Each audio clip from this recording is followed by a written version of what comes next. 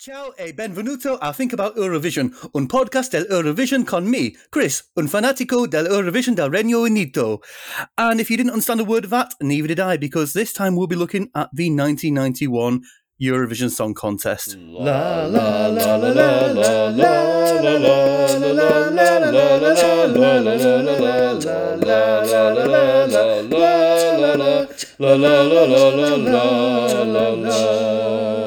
Hello and welcome to Think About Eurovision, a Eurovision podcast with me, Chris, a Eurovision fanatic from the UK. And today I am joined by my two new co-hosts. Would you like to introduce yourselves? Hi, I'm Chrissy. I'm a Eurovision old-timer and have been watching it since 1967. So I'm here to fill in the gaps that these youngsters don't know about. I'm Maddie. I'm from Canada, and I know little to nothing about most Eurovisions, so this is a very exciting prospect for me. So yes, we're back for a third series, and today we'll be discussing the 1991 Eurovision Song Contest. Now, sadly, Kim has had to step down from the podcast. Unfortunately, family matters and real life issues have stopped her from taking part. So, unfortunately, family always takes precedence. So, thank you, Kim, for the enjoyable time that we've had making this podcast together, and I hope we get to speak to you again soon sometime. But on to the 1991 Eurovision Song Contest. Allora, I should say, because that is a word that was used a lot. Exactly, yes. Allora. Allora. Mm. I don't know who this Allora is, but she's very popular. Yeah. Toto could not stop talking about Allora. Yeah, God, he was a pain in the backside, wasn't he, from start to finish? So, yeah, the 1991 Eurovision Song Contest in Rome, because it was moved from Sanremo, which is, it was going to be held in Sanremo, the spiritual home of Eurovision, as a tribute, because the Sanremo Music Festival is what inspired Eurovision. And then sadly, the Gulf War came along and they went, it's not the best security location. Let's move it to Rome. And we ended up with a delightfully amateurish production.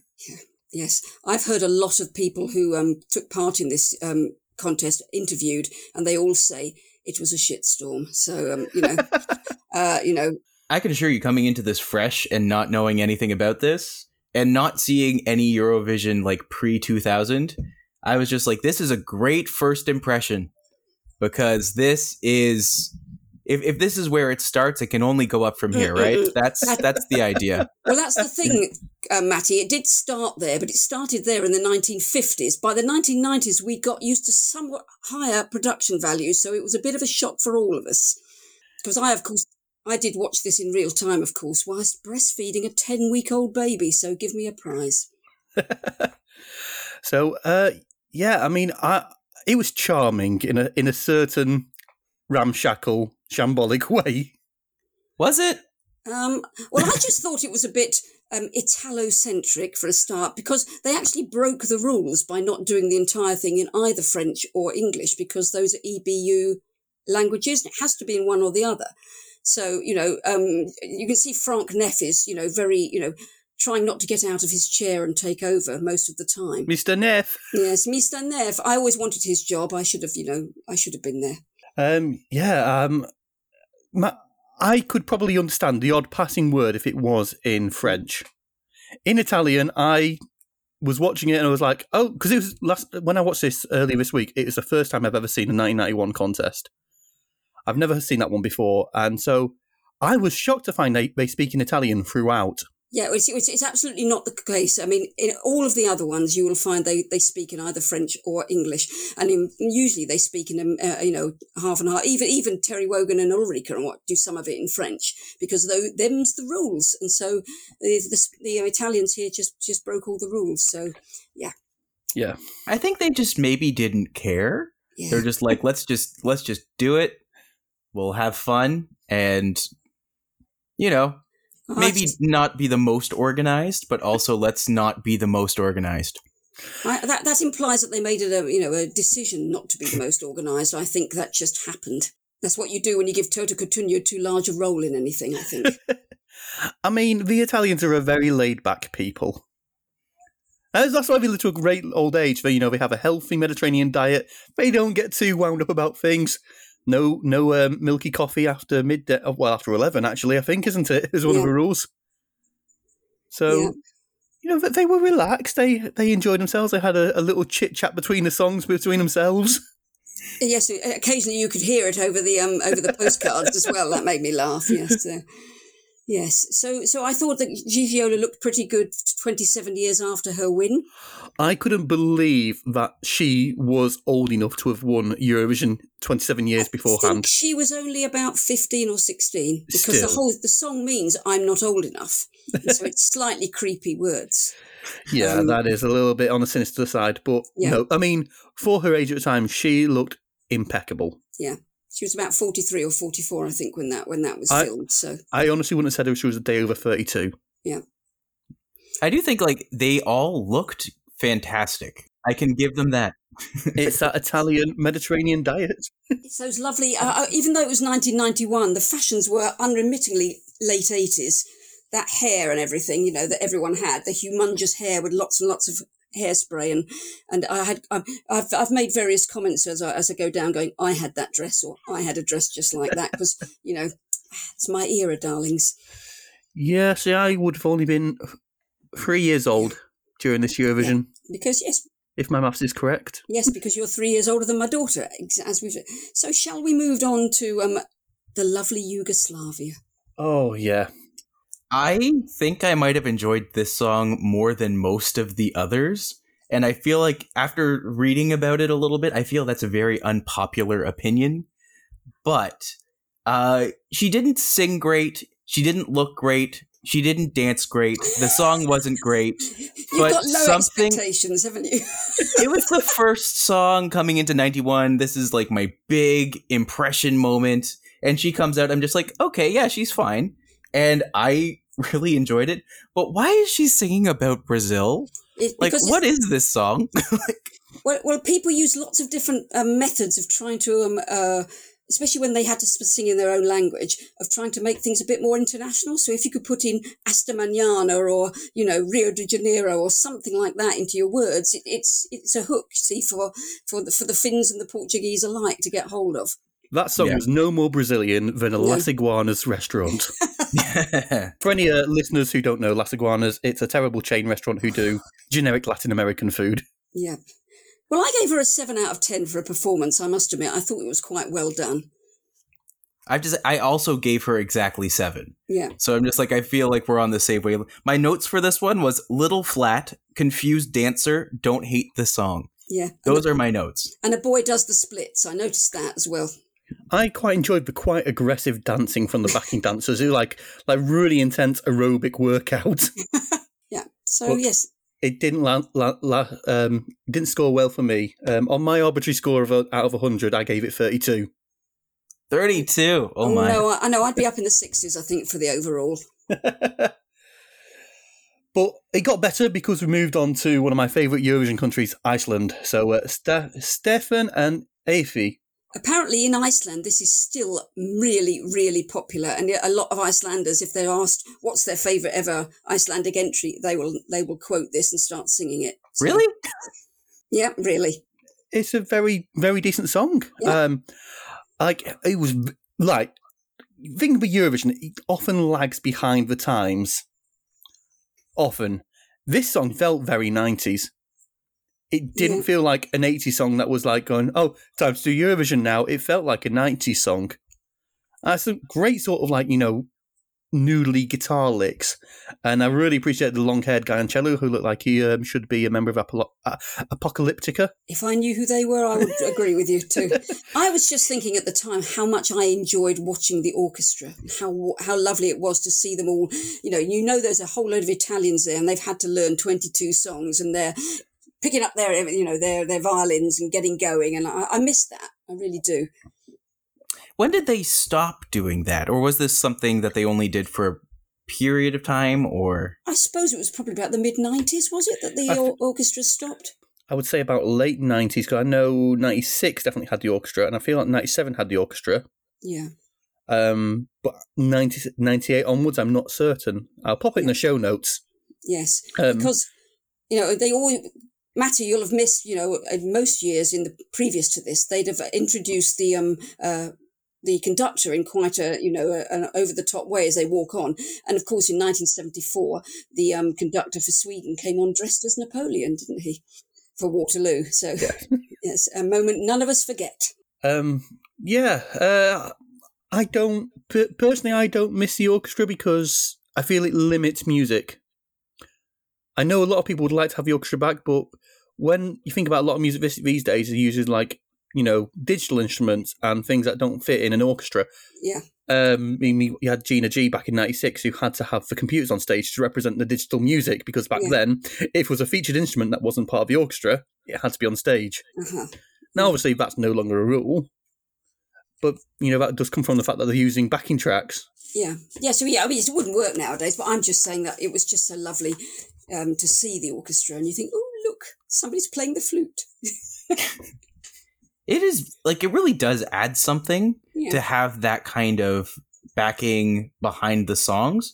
And even the songs that I didn't like as much, you can still find pieces in the orchestra to enjoy. But there are also, just because there isn't really an orchestra on stage anymore, there is still that element of people presenting their music and their instruments on stage, which is kind of a carry through, I guess, from these days. But yeah, well, as the Mickey Taking song "Love, Love, Peace, Peace" says, if you can make up some kind of strange instrument with that an 89-year-old man from the mountains will play, then go ahead and put it on the stage, because it'll, yeah. I was disappointed in Love, Love, Peace, Peace when they replaced the hot topless guy with the older fella. Well, what can I say? Right, shall we move on to Malta then? Yeah, so Malta returned to the competition because Netherlands took a step back as it was their Memorial for the Dead sort of holiday. I don't know. Well, it was like a national sort of public holiday. Yeah. So they stepped back because they weren't going to do it that year. So we got Malta. It was a very, very 90s song again. I could imagine like Mariah Carey or Whitney Houston singing that one. Yeah. I've written here exactly the kind of soppy duet I hate. I really, it's all that, Peabo Bryson and what have you, and I've written here, love, love, peace, peace. We're in love, and Paul has what my husband and I would call estate agent hair, that man's hair that's all poofed up and back, because every estate agent we knew back in the 80s and 90s had hair like that. So, yeah. And I was just saying how the lighting was very unforgiving, I thought. It was like, trying to watch the TV when you've got the main overhead light on. And, yeah. My only note for this one was white Lionel Richie does an awkward head dance with Georgina from Black Monday. It was off her hair. I was watching it and I'm not like a super fashion person. I understand that might have been the fashion at the time. That doesn't make that hair acceptable.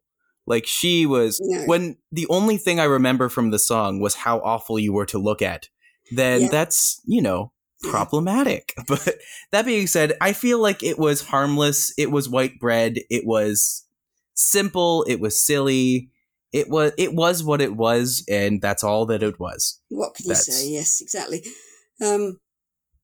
Yes, I just thought that, how many of the singers just had to kind of stand there on it. It looked a bit like a school concert, Yeah. Stand here on this well-lit stage and just not have all the kind of bells and whistles that we have nowadays, Yeah, but here's the thing. Like, I didn't hate the song, but that almost makes it worse. Because when you don't hate something, you don't love something, it just becomes boring. Yeah. And this was just boring. I don't know what they were going at with it, but whatever it was, this song is definitively not timeless. Yes, exactly. It was bland and middle of the road, and by hoping to appeal to lots of people, essentially didn't appeal to very many. Yeah. That being said, in my overall rankings, this is actually number 15. Right then. So one of my favourite parts was Grease, because, two reasons I like that. That song legitimately slapped. I like that song a lot. Yes. But that song was great. But also the absolute schadenfreude of the saxophonist just ballsing up that solo.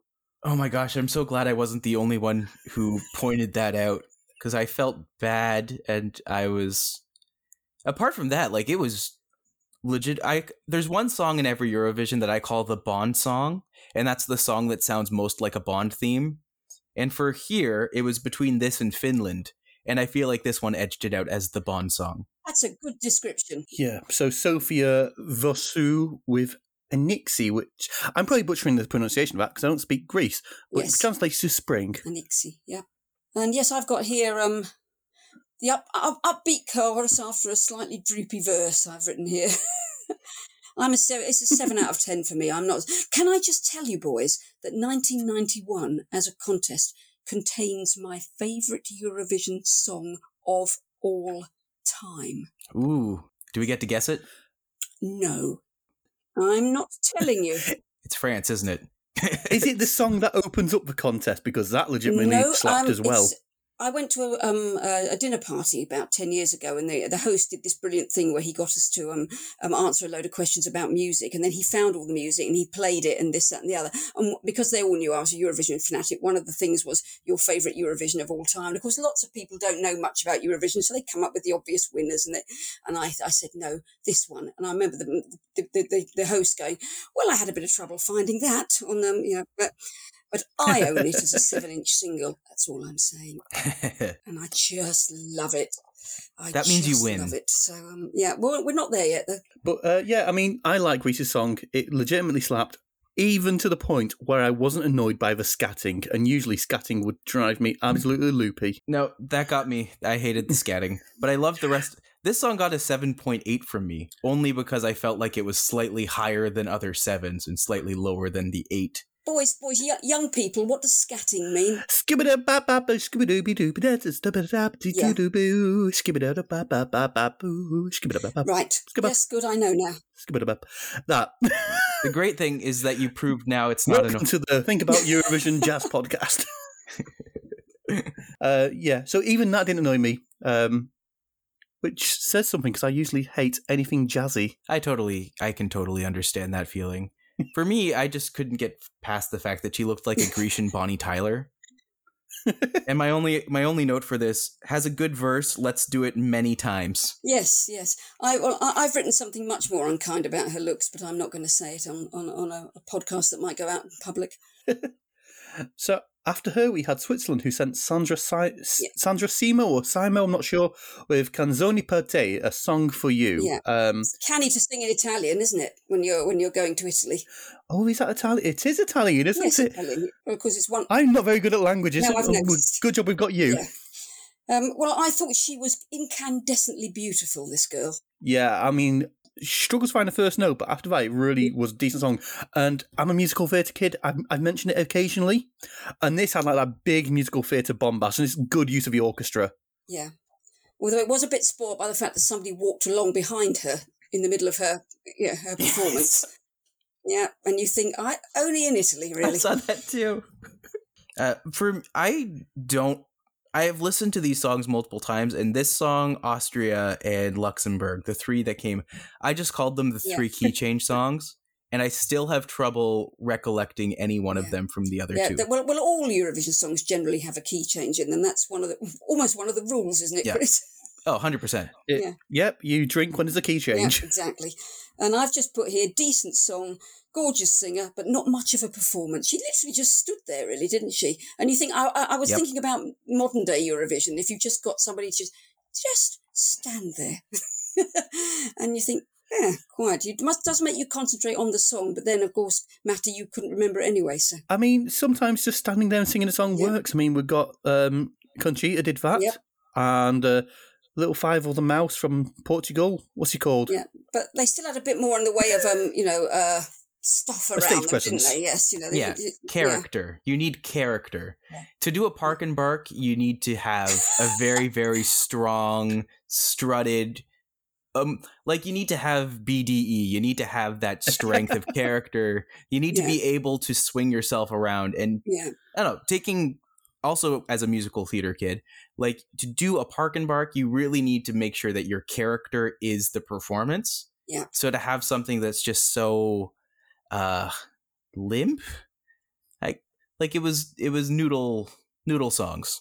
But I love that expression, park and bark. I'm going to use that now. So that's excellent. Yeah. Take it. It's Right, it's now can we move on to poor Thomas?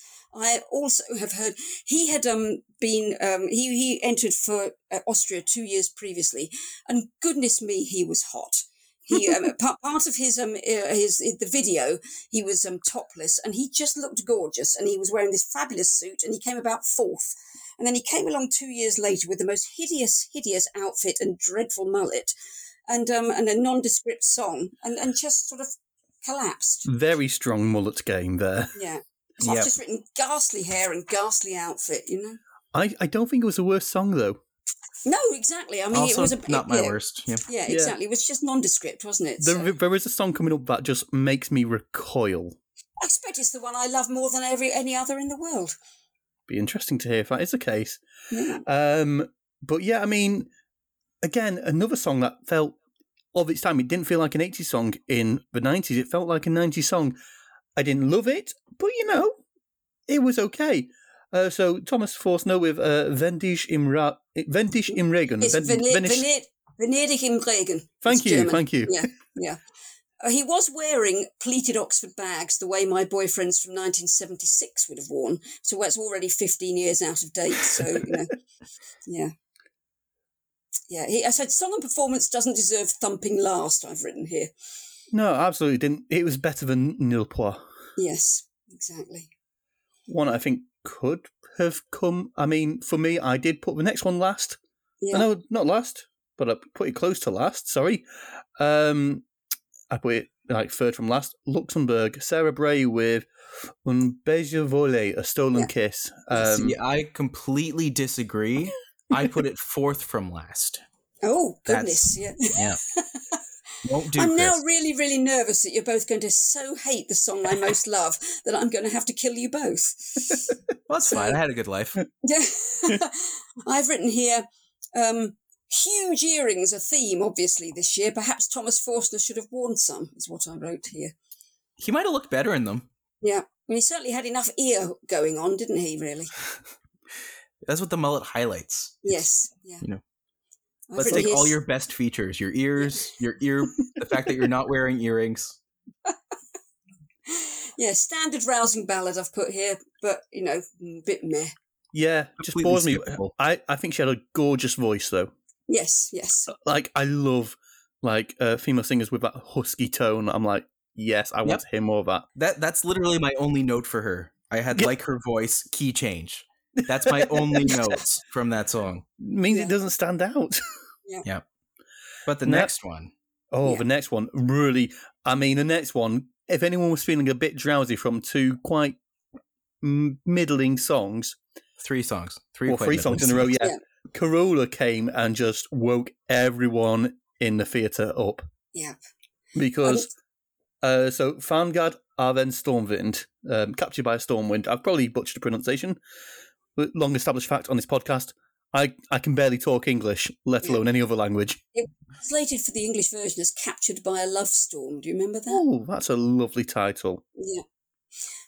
Well, somebody sent me a video of Carola quite recently with Ronan Keating doing a song, and now she's quite a well-upholstered middle-aged lady now. And someone said, Chrissy, didn't she win Eurovision? I said, yes, can't remember which year, dressed as a pixie with a wind machine. And when I saw her again, I thought, I got that right. Well, she was one of the ones who did the middle in 2021, where they did the past winners. She was one of them, wasn't she? They had Lordi and they had Mans, and she's always turning up on these things, and she's very good at taking the piss out of herself, having herself blown off things by a very strong wind machine and stuff like that. So she's a good girl on that front. Yeah. I always appreciate the former winners who will come back time and time again. Yeah. To be like, yeah, Eurovision, it made me. Yeah. And I've written props to her for singing like this whilst dancing actively. That was pretty cool. Yeah, I was dancing in my seat listening to it, and on the way to the cinema earlier today, I listened to that a couple of times because I was like, this is just fun.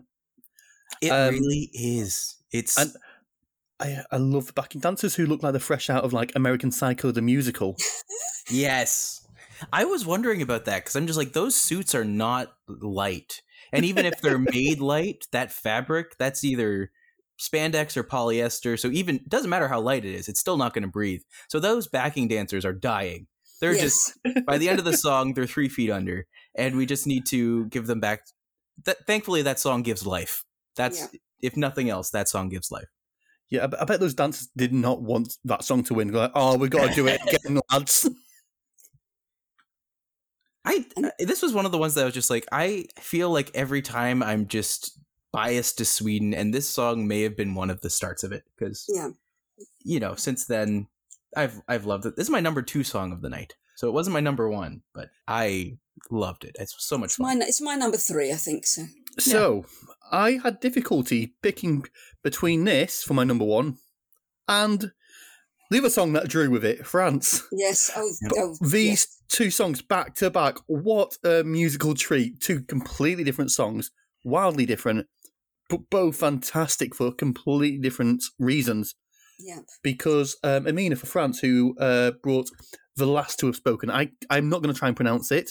Le dernier qui a parlé c'est le dernier qui a parlé qui a raison. Oui, merci. Merci. Because my French is bad. My first time I watched it, I didn't take any notes. I was transfixed. I was like, beautiful. Yeah. It's a haunting song. It's musically massively interesting, like the North African, Tunisian sort of musical elements, like the syncopation. I think if I was to guess the time signature, because I'm not very good at time signatures, I think it's an 8/4 time signature. So it kind of like rolls along. It's not like 1, 2, 3, 4, 1, 2, 3, 4, 5, 6, 7, 8, 1, 2, 3, 4, 5, 6, 7, 8. I think that's the time signature. I could be wrong. I'm not that great up on my music knowledge when it comes to the technical stuff. But the first time I watched it, I was just transfixed, like that sort of haunting kind of moment. Yeah. Wow, what a song! And they say with the modern rules that France would have won. Yes. Yeah. And it deserves to. Yeah. I was just like, crown them both. They're both great. I've written should have won. She is no beers. I've written here. So you think they should have won? So is this your favourite Eurovision song from this year, or is that still to come? This is my number 2. Number 2. 3. Oh yeah, Carola's 3. Yeah. This is my number 1 with a bullet. Like, this song was everything I love in one song. Beautiful singer, beautiful voice, incredible. The only note I have for this is genuinely love it. Yeah. And that's rare for me. I usually wrap everything in a nice dose of, sarcasm to make it go down easy. But this time I was just like, it's great. I will listen to this regularly from now on. I think, gun to my head, I would refuse to make a choice between this and Sweden for number 1, because Sweden, just a great upbeat pop number, but this just a fascinating, musically interesting song. Mm-hmm. Both brilliant. Yeah. I think that this song also just has an element of timelessness that that the Swedish song does not. Yeah. So this song could come out today and do okay. Yeah. But that's because most music today is awful. But this is something different. I feel like this could have easily been an entry in 2022. It won't be, but it could have. So Turkey, who brought Iki Dakika. Again, I can't pronounce words. But, nice. This is one that you love. This is it. This is my favourite Eurovision song of all time. For the listener, Chrissy just put up her notes saying, I love it, 10 out of 10. Yeah. To our cameras, so you could see. I know the dance routine. I've got the record. I used to sing it to my children. They know all the words. I'm sorry. And it became very famous in Turkey. And I heard the bloke being interviewed the other day, and he was, saying, "İki dakika," 2 minutes in Turkish. I'm sorry, but I just love it. I don't know what it is about it. It ticks every box for me.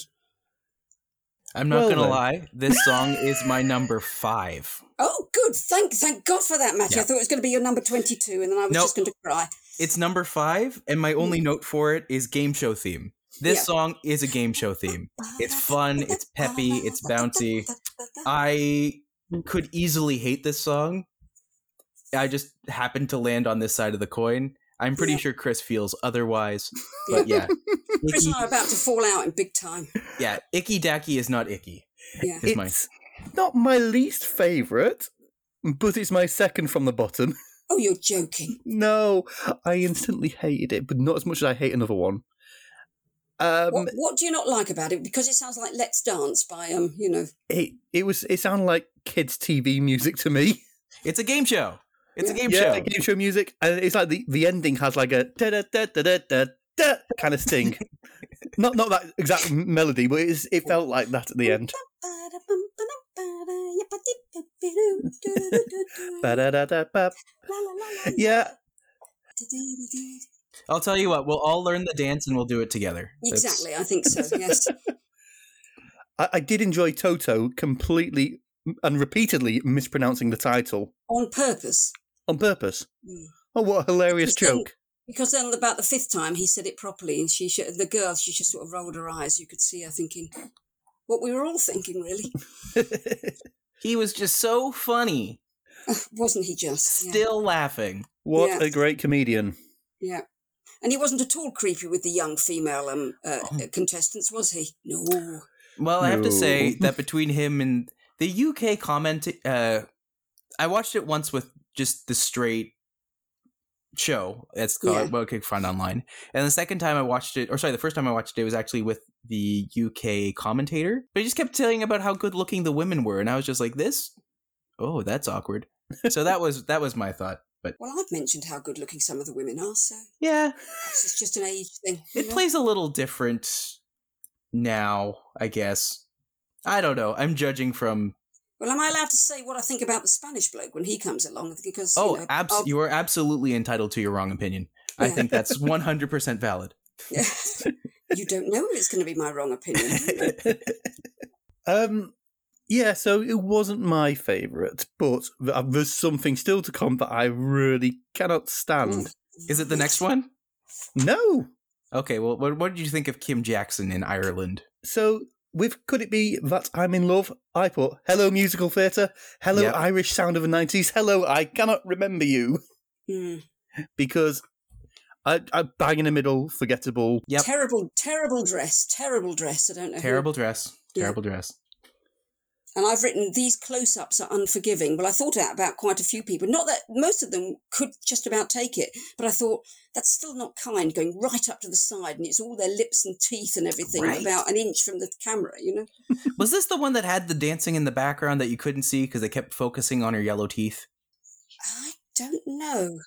Which, again, not her fault, not critiquing her. That's just bad cameras. No, they didn't have dancers. They just had backing singers. They had backing singers, women with sweetheart neckline dresses. Yeah. Okay. Yeah, I remember this one barely. Yeah. And she had a lot of hairspray. Yeah. She had several cans of hairspray on her head. So. Yeah. This one is my number 13. Mm-hmm. Perfectly in the middle, instantly forgettable. Yeah. It's just I've got 4 out of 10 for performance, 5 out of 10 for song. So yeah, that's me going. Yeah. Yeah, I gave it 50 out of 100. Yeah. On my arbitrary scale of 100, because I was like, this is fine. This is the most attention that song's ever had. Yes. They should be welcome for it. Great. So about Portugal. Yeah. We had 2. This is one thing with random drawings. You end up with 2 bland songs next to each other. You end up with 2 amazing songs next to each other. They don't split them up. I put this 45 out of 100, and I put it 13th. So, just meh. Yeah, this song is actually my 17th. Mm-hmm. I couldn't help but notice how much she looked like Celine Dion, but like the 80-year-old Barbra Streisand version doing Celine Dion cosplay. Like, that's my vibe. I liked her dress at the bottom because it had that nice sheer part. That's about all I liked. I'd pay to go see that show. Yeah. Needs to be done by a drag queen. Oh, absolutely. How else do you do it, really? I've written she's got a strong voice, so that's good. And I had that black dress, but without the weird see-through bit at the bottom. I did have the long black gloves as well, so. See, that would look great on you. Darling, you're so sweet. Yeah. Well, I've written here, I'm missing Terry's commentary. He didn't have much time for Mr. Coutinho, I've written here. And and Toto was creepily flirting with this one too. Yeah, he was. Yeah. I skipped past some part of that because I couldn't understand, but I could also understand too much. Yeah. You don't need to speak Italian to understand what was going on there. No, quite. Next up, we had Denmark, Anders Fransen with Right Where the Heart Is. I think it was called. So I've missed off all my... I started typing it, the translation. Right. This heart of mine? Right Where the Heart Beats. Just something we haven't mentioned is all those that, they didn't have proper postcards this year. They all had just to have to sing a famous Italian song. And I remember this bloke I've written, Nessun Dorma, a year after the 1990 World Cup, when it was the theme, is a brave choice because we were used to listening to, Pavarotti. Pavarotti singing it. And you think, no. Well, that's the one thing I remember from this song is that even though the postcards were whatever, they're there, they happened. Yeah. Lay back and think of England. What happened? I remember that when I watched it with the British commentator, he was just like, Nessun Dorma, well, let's just say Pavarotti should be resting easy. I was just like, you shady bitch, I love you. Like, this is... Yeah, that's it. Well, that's exactly what I've written here, a brave choice, ! Yeah, I remember the postcard more than I remember the actual song he was singing. Yeah. So that's not great. My only thing is I remember he started at a piano, and he should have either stayed at the piano or set it on fire. Those are the only two options according to Eurovision. Like, I don't know what you're doing, buddy, but... I hate when someone's playing piano and then stands up and moves away from the piano. It annoyed me because I've been seeing Respect for the Aretha Franklin film today, and there's one scene where she's performing at the piano, and then she stands up and walks away from the piano, and the piano still plays. I'm like... Oh, I don't like that. It always annoys me. Yeah. It will always just grind my gears. I don't remember much about that song other than he had backing singers who looked like a group of bank managers. Yes. Yep. Well, funny you should say that because I before I became a teacher, I did a couple of years up in the city and I've written pale suits look like all the blokes I worked with. So, yeah. And I've written here, dreary song, not well sung. One of the backing singers has got John Bon Jovi hair. Yeah, my notes are fairly similar. It says, fine, decent, just stay at the damn piano, and then finally punchable face. So those are... This was 100% my second least... This is number 21. Yeah, I've written worse than Thomas in my humble opinion. So yes, we don't think Thomas. No. So what do we think of Just for Fun from Norway with Mrs. Thompson? I think the PTA doing the Facts of Life was having so much fun. I think that they were really trying hard to enjoy having fun dancey moves. This is like dance wine moms and their drunk husbands going out, having a great time. They enjoyed themselves. I didn't hate it. No, I this is number 9 for me. Yeah. I put in 9th as well. Yeah. And I love that our commentary is very similar, Matty, because I put that... I love that they have a vibe of a group of friends who met at Amdram and were like a group in like Birmingham and were asked to like bring a red and black look to their show, that kind of from wardrobe. And then afterwards they'd gone out and done karaoke and had a right laugh. Yep. They had fun. Yeah, I recognised 2 of them, of course, because one of them was part of Bobby Socks. So Were one of them they? had won. Yes, the blonde woman had won for been half of the winners for Norway in 1985, and the very, very tall bloke with the very, very long hair had sung for Iceland in about the mid-80s sometimes, and I recognised him. I thought, Jesus, because you don't forget him because he's about 9'4" and he's got hair down to his bum, so it's not a look that you see very often. Actually, I would argue that's a look you see very often in Iceland these days. So, And for anybody who's not seen a picture of me, that's exactly what I look like. Of course, yes. I'm not 5'8", honestly. Yes, I've put typical Scandi men at 2 ends of the hair spectrum. yes. They had a great time, though. It was fun. Yeah. It was... Yeah. They were there, they had fun. It was completely inoffensive in every way. Yeah. And I can still remember the tune, so, which is Yep. more than I can for all of those belting ballads that all just melt into one, And as we know, Norway have the most last place finishes, and they didn't get one here. So No. that's a positive of Norway. Yep. Now, one of the other top 3 was Israel with Deodats with Can. And for me, again, my top 3 align exactly with the real top 3, because I put this third. Like, it had like a really satisfying, like, plodding, walking bass line. Yeah, very enjoyable for me. Yeah, I had this fourth. I think Grease beat mine, which I think Grease was your fourth. But yeah, I loved it. It was great. It was very Israel, which is, you know, That's what you want. Yeah, had the sideways walk, didn't it? Yep. My only thing I didn't like about it was his hair, but of course not. So, his hair was bad. I really, really, really liked her outfit. I would have worn that in that era. You know, with I the will yoga still tights wear and that. Yeah. Well, perhaps we should make that our podcast uniform. What do you think? I would do it, but you know, I have to rep my own clothing company first. But after that, for sure, I'll do Eurovision inspirations. Excellent. Well, I've written performance 10 out of 10, song 9 out of 10. It's my third, because Carola is actually only my fourth. So, yeah, I liked it. So after Israel, we had Finland, who sent Kaija Karkinen with Hulu Yo, A Crazy Night.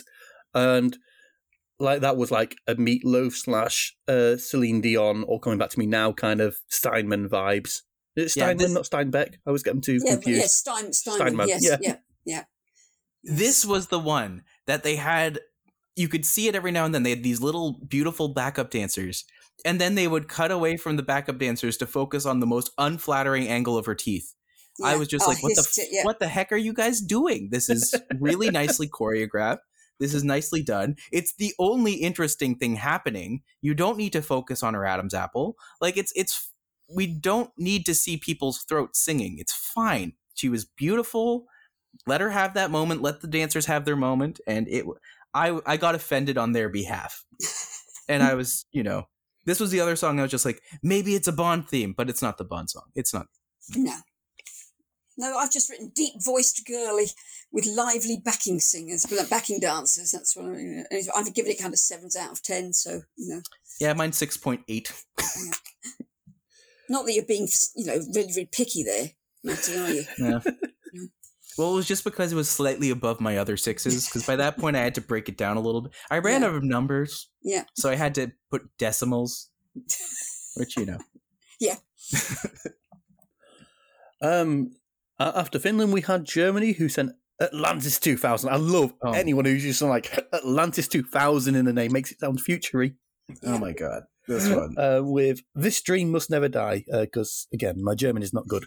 Dieser Traum darf niemals sterben. You are invaluable to this podcast already, Chrissy. I am useful, aren't I? Yes, I know. Yeah. Don't worry, I'm the useless one. Yay.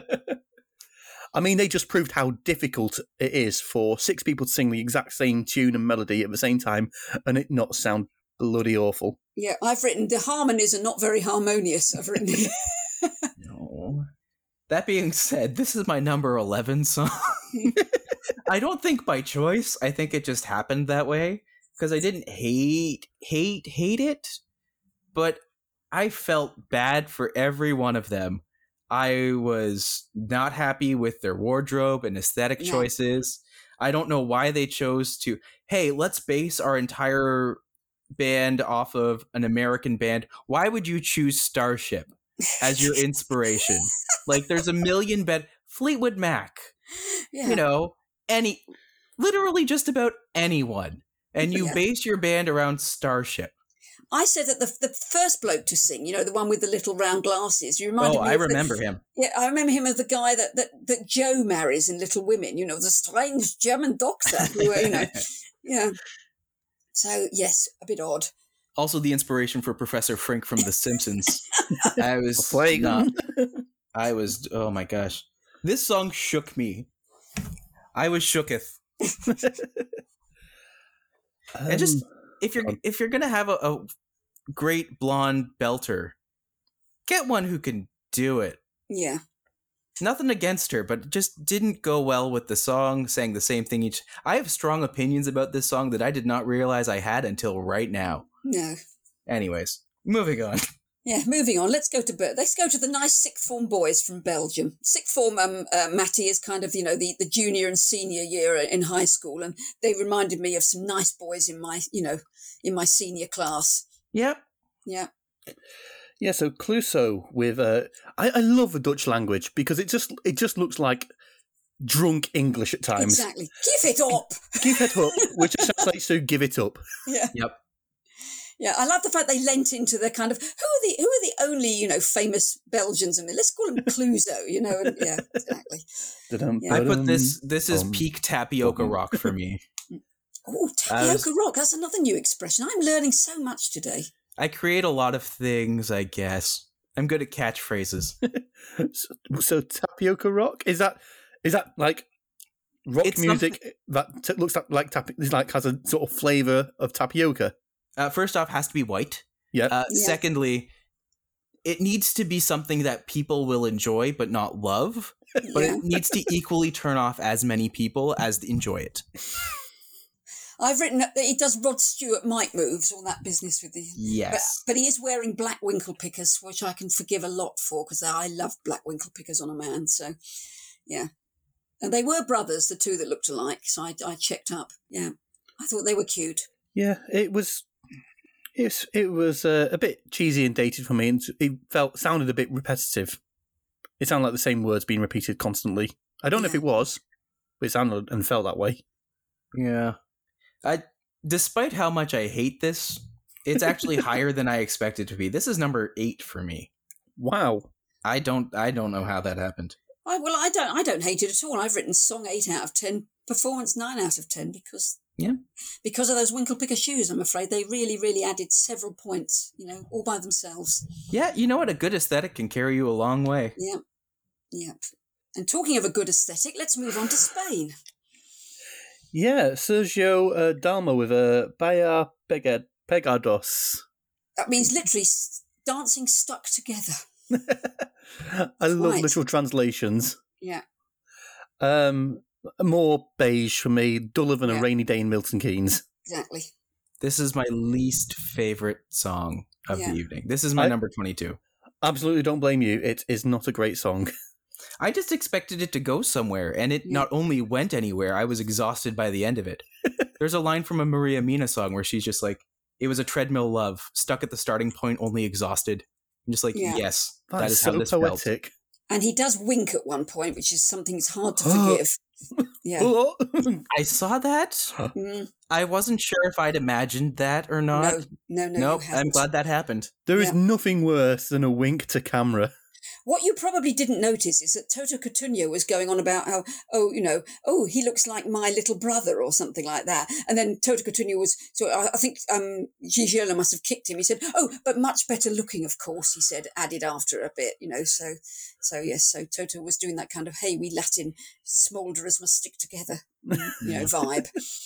Yeah. I don't think there's much to say about them, but I am super curious to know what you two feel about the UK entry. Oh, I can tell you a few stories about this. Oh, please do. The writer is a chap called Paul Curtis, and he has written lots and lots and lots and lots of our entries, of our near misses, of things that didn't qualify, and he does not have a good word to say about Miss Samantha Janus, because does anyone? Well, she was superficially pretty. Yeah, well, the thing was, she went through the Song for Europe thing, and that was fine. But apparently, she was going out with a fella, and he came along, and they were out partying every night, and so she wasn't looking after her voice. And her mum was there and was making unreasonable demands, and this, that, and the other.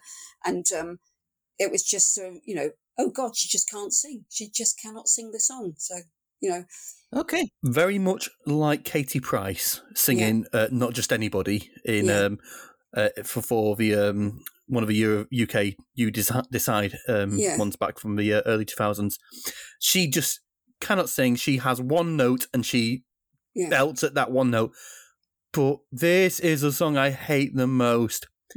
It's not just musically, it's just annoying. Yeah. It just annoys me. It's like that Love, Peace, Peace camp. It's like half the world is hungry. And it's like, what are you doing, Samantha? You're not achieving anything. It's not like Feed the World, a Band-Aid, which raised millions. It raised loads of money. This raised diddly squat for charity. It did nothing to help the fact that there are people starving around the world. It was like, it's slacktivism. I hate this song with a fiery, burning passion. Well, you should take it up. And it's not a good song either. Yeah, exactly. Well, it's the writer is the man you need to take that up with, because a lot of his songs sound very similar, it has to be said. He'd written the previous year's one as well. So, yeah, he does a lot, and they're very generic. But he was furious with her because she could sing it, but she couldn't sing it on the night. And that's just embarrassing, isn't it? Yeah, less than ideal. I've written Toto is being so creepy. He even blew a kiss at her, didn't he, before she started singing? Yeah, that was uncomfortable. Yeah. I don't know. I don't know. No, just one of those moments. That was one of those no moment, you know. So what did you think of that one, Matty? The first time I heard the beginning, I put it like at around number 7. As the song went on, it ended up around number 14. As the song went on and I re-listened to it, it ended up at number 18, and I feel like that's being generous. That's very generous. I think 20 is probably, you know. Yeah. I don't know. The my bottom 4 I really disliked. Yeah. And UK, it's just like, well, it has that one moment at the beginning that I don't hate. And she looked like, you know, a Spice Girls ripoff 5 years before that became a thing.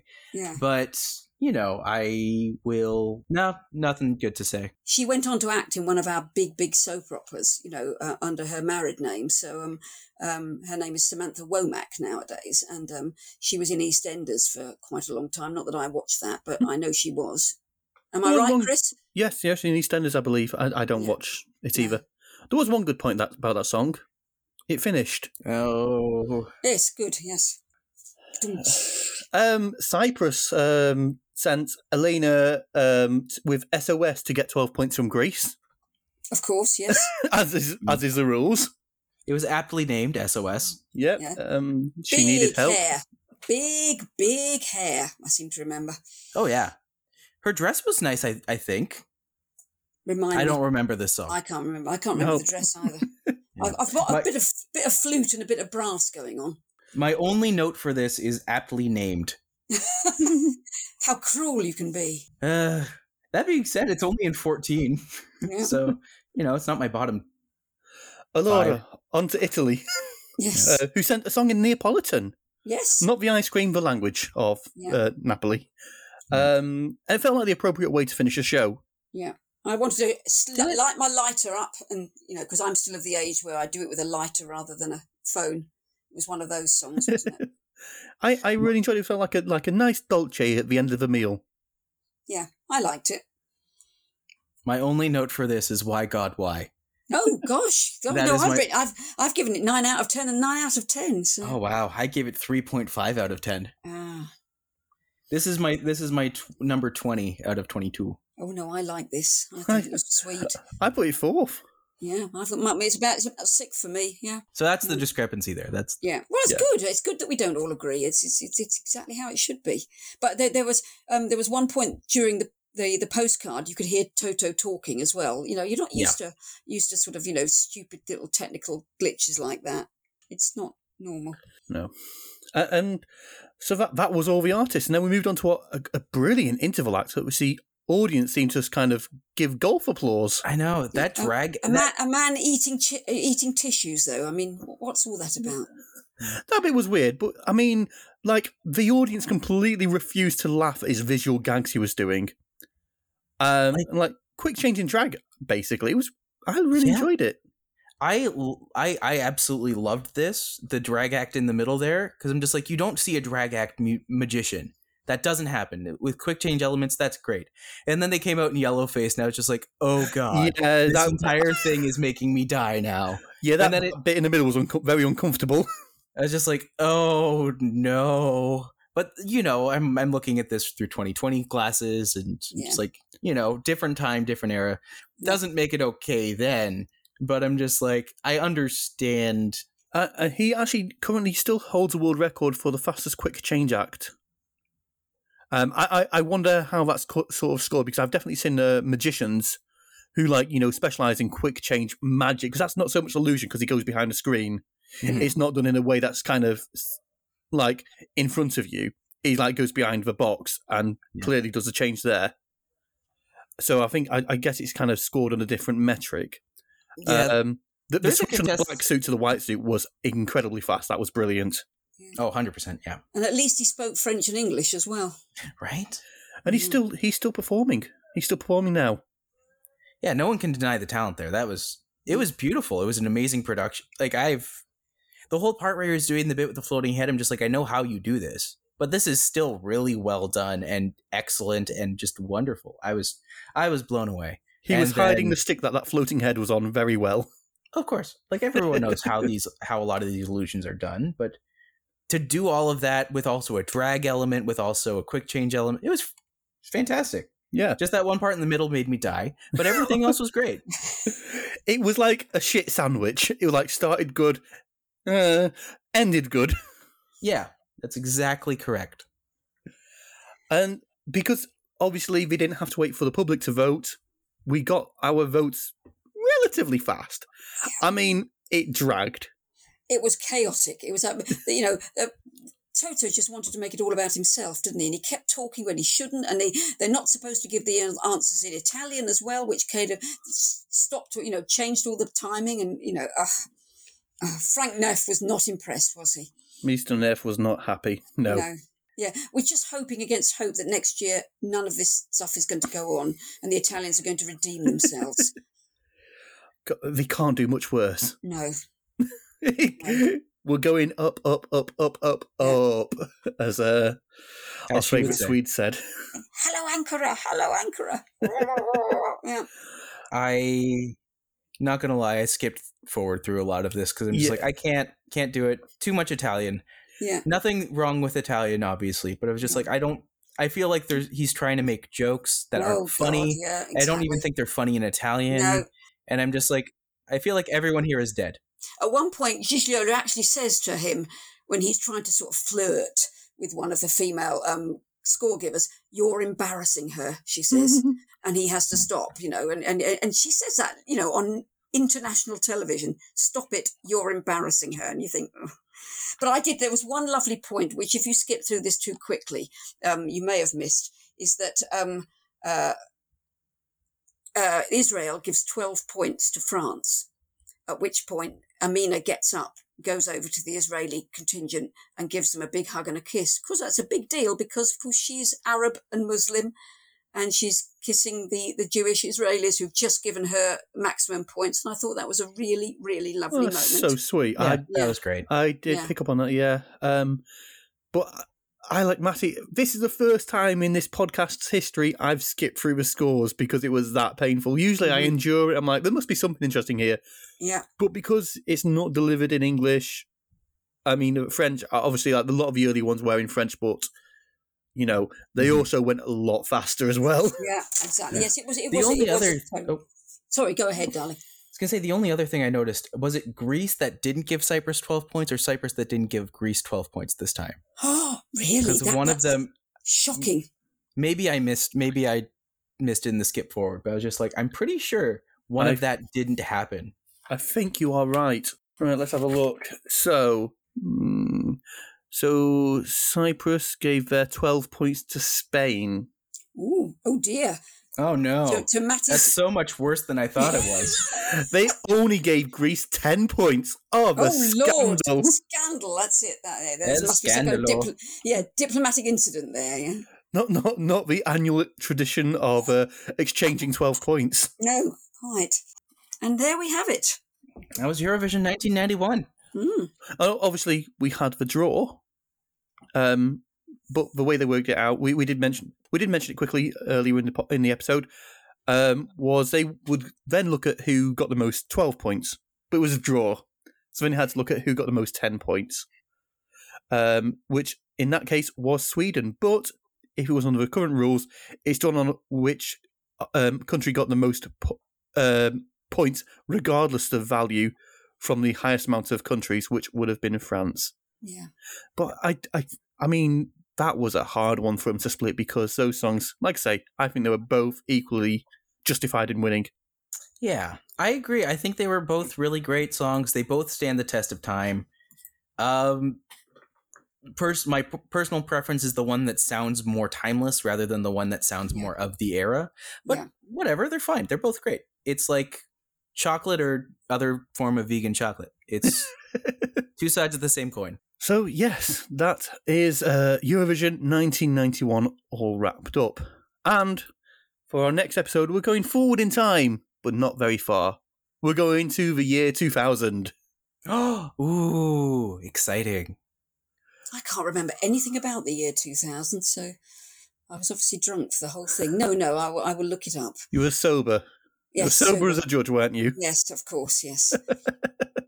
So then, until next time, bye. Bye. Bye. La la la la la la la la la